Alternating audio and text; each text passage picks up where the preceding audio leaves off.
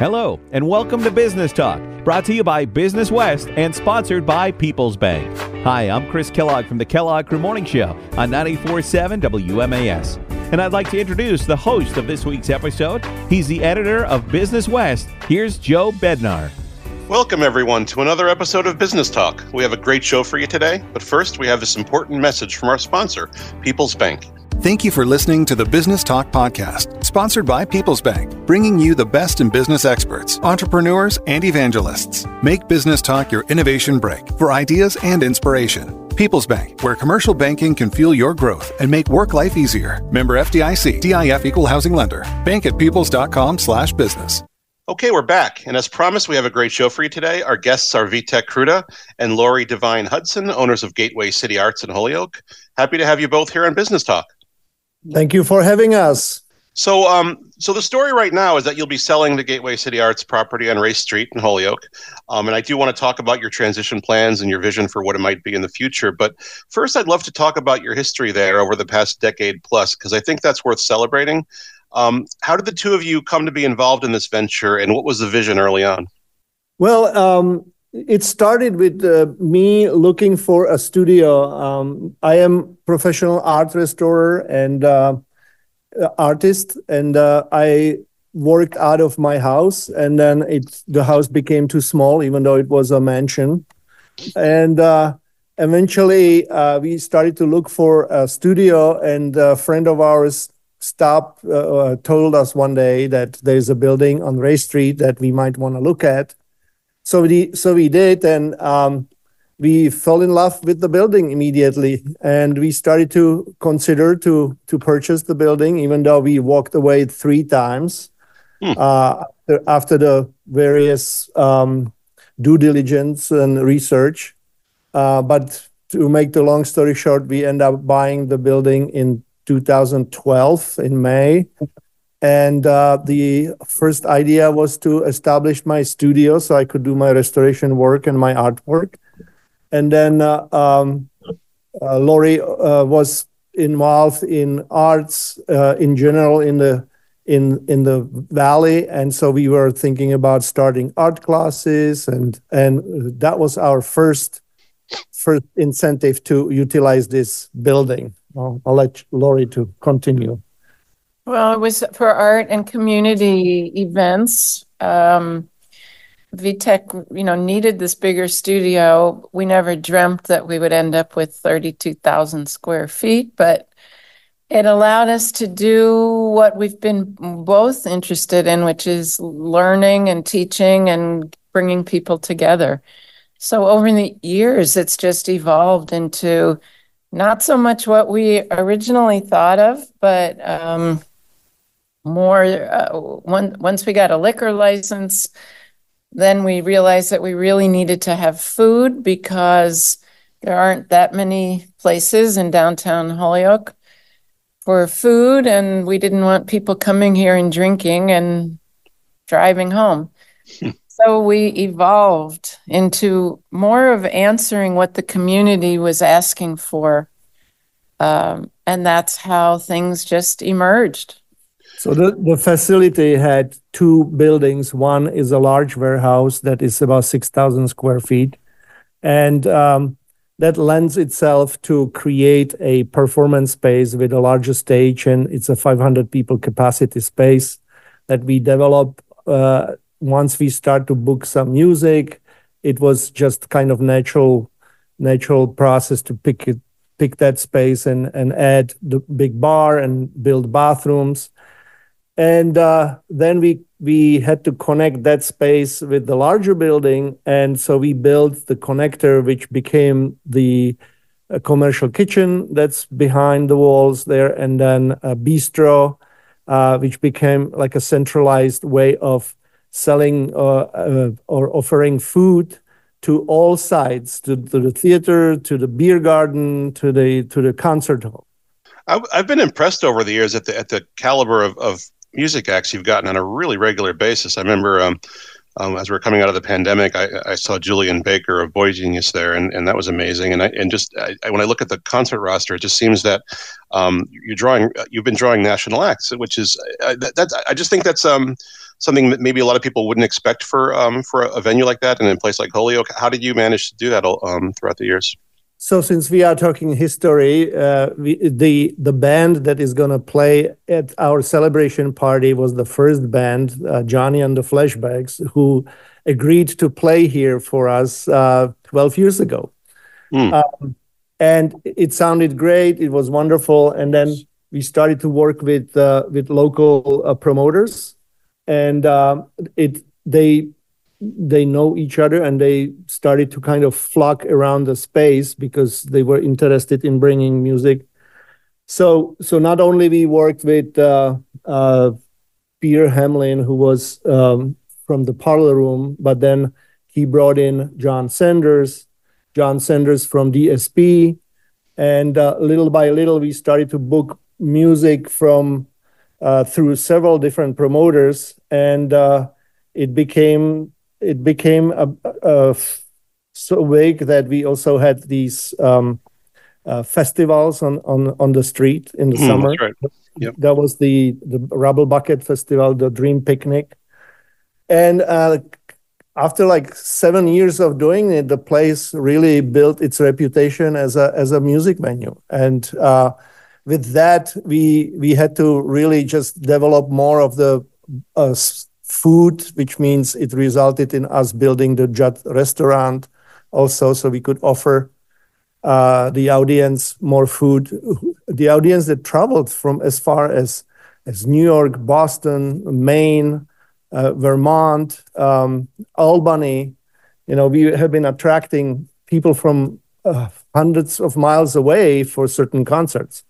I think it also was an effect of the Iron Horse and the Calvin not being open.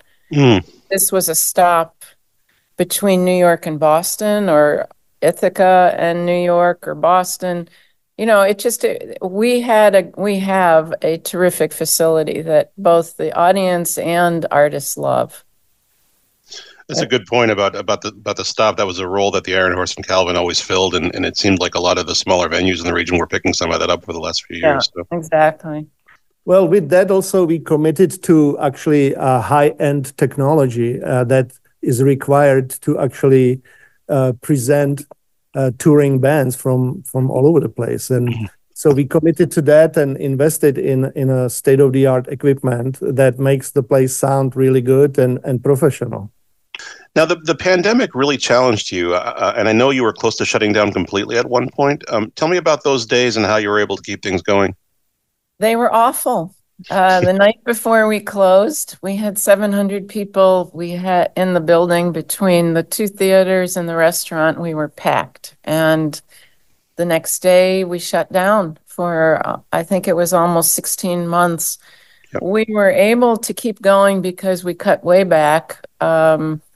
Basically, Vitek spent that time in the building painting and restoring things here, and we got 2 PPP loans, grants, and a restaurant grant, so we did get some outside money to help payroll. We didn't want to lay people off. We weren't sure we would reopen, and we decided that we would give it one more try once people started to come out. But it has been a real struggle, both to get people to work and to attend. And, when you have a business that's completely based on the public being together and there's a pandemic, it's it's challenging, to say the least. It was rough on businesses like yours and other sectors as well, definitely. Yeah. Well, also, as far as business, we had 44 people on our payroll. 44 people made this happen and work every single part of it. And suddenly it was just me here for 14 months alone. So, I still had to maintain the building. We still had to heat it. We still have to fix things. And we still have to maintain all the licenses and permits and all these other things. Insurance, taxes. So that kind of depleted all our resources at that time. We also did a GoFundMe campaign that was terrific. I remember that, yeah. It was really inspiring to us, the reaction of the of the community, because clearly we made an impact and clearly people did not want us to close. So that was part of our deciding to try it again until the end of the year and just see if we could make it work. And then in that moment, John Sanders came. We had a discussion, and we were trying to see if it was possible to reopen something. And we agreed for 1 year lease that John would lease the space. DSP. They created sort of offshoot of their organization called Ray Street Live. Yep. And Ray Street Live took on that concert hall and basically ran their shows for the year. But it was still not enough to get them going. So a year later, they unfortunately said they can't do it anymore. You're listening to Business Talk, a podcast presented by Business West and sponsored by People's Bank. We're talking today with Vitek Kruta and Lori Divine-Hudson, owners of Gateway City Arts. So now the recent announcement that you're going to be selling the property. Tell me a little bit about that and what led to that decision. Well, I think we got worn out. After 12 years, it just feels difficult to go on. We have a minimal staff now. We're down to, I don't know, a few people to help to do everything. And people, COVID is still with us, and some of the concerts are coming back, but it depends on the community. It depends on the age of the concert goers. It's not that we're out of the woods yet for this. And I think we tried to get some support from the city, and that didn't work, from ARPA funds. And we just made the decision that we would like somebody else to come in. Ideally, our hope is somebody's going to show up who loves what we do and loves the vision and wants to continue to create a place for Holyoakers and the Valley for art and community and theater. And, we do all sorts of things here, from drag bingo to poetry festivals to live theater and music, memorial services, weddings, yes, you name it. We have basically banquet hall, and we have a commercial kitchen, and we offer our own catering. So everything, you are basically talking 5 businesses under one roof that are run by Lori and I, and with minimal staff right now. And anybody who is energetic, if we were 10 years, if it was 10 years, if we were 10 years younger, we would probably still push forward, but it got to the point where we just can't do it. And we don't see enough support to keep doing it. And that's that. Is this, is it kind of an emotional decision, a tough decision? And would that be sort of eased a little bit if somebody did come in with a similar vision? It's definitely heartbreaking. It would be much easier. It would have a healing effect on our broken hearts if this can continue as what we envisioned that. I also believe that Holyoke needs that kind of facility that has this potential for the community to come and do presentations and meet and fundraisers and all that. For that reason, it worked great, And I don't know what else is there if we don't have this for the city. I'm sure the city will figure out, and I'm sure that if no one is going to continue this, things are going to go on no matter what. But this is a big thing we built for 12 years. You mentioned that you saw the outreach when we said for the first time that we would close, and we had then the fundraiser. We had 60,000 people responding within next 3 days after we announced that. Wow. 60,000 people. So this is not just this is already now part of the DNA of the city of Holyoke, and that's going to go away most likely. So it would seem to me and a lot of other folks that it's important for a city the size of Holyoke, with the vibrancy of Holyoke, to have a place like this that generates art and music and promotes community. So I totally see where you're coming from there. Yeah. We're hopeful, and yes, it's heartbreaking. Every time I come in here and look around, we didn't have the money to hire people to do work for us. We literally built this ourselves with our staff. And, not that I go into the bathroom, but I tiled the wall myself behind the men's urinals. And, it's everywhere we look at our fingerprints. And it's been a labor of love and very challenging. I fully believe that if COVID hadn't happened, we would not be in this position. We would be dancing with full rooms and art studios and the wood shop in the basement and the ceramics studio. It would be buzzing here, and that's. I'd forgotten to mention that before, that you did have a lot of other artists in there over the years, right? Yes. So kind of supported them too. So we had a co-work space on the second floor, and we had a cubicle-style studios that they were full with people who were puppeteers and photographers and graphic designers, you name it. Wig maker. So that was one part. The other part was that we had in the basement woodworking studio where people were also on memberships building beehives and bass guitars and little furniture. And we had a wood carving classes, and we had classes for women to learn how to use power tools. It was just buzzing place. And I wanted to say one more thing, that when we finished after 10 years, the restaurant, the Judd restaurant, it was for the first time that we basically finished the entire vision. So for building it. So for 10 years, we have been juggling between construction and dust everywhere and running concerts and feeding people. And that was the time where we said, oh, now we are finished. No more dust. 2 months later, we had to close the restaurant, everything for the pandemic. That was rough. Yeah. So tell me about the what you have planned for the rest of the month. I know you have a final concert coming up. We have a celebration on the. Oops, that's not going to work. We start it over or cut it out.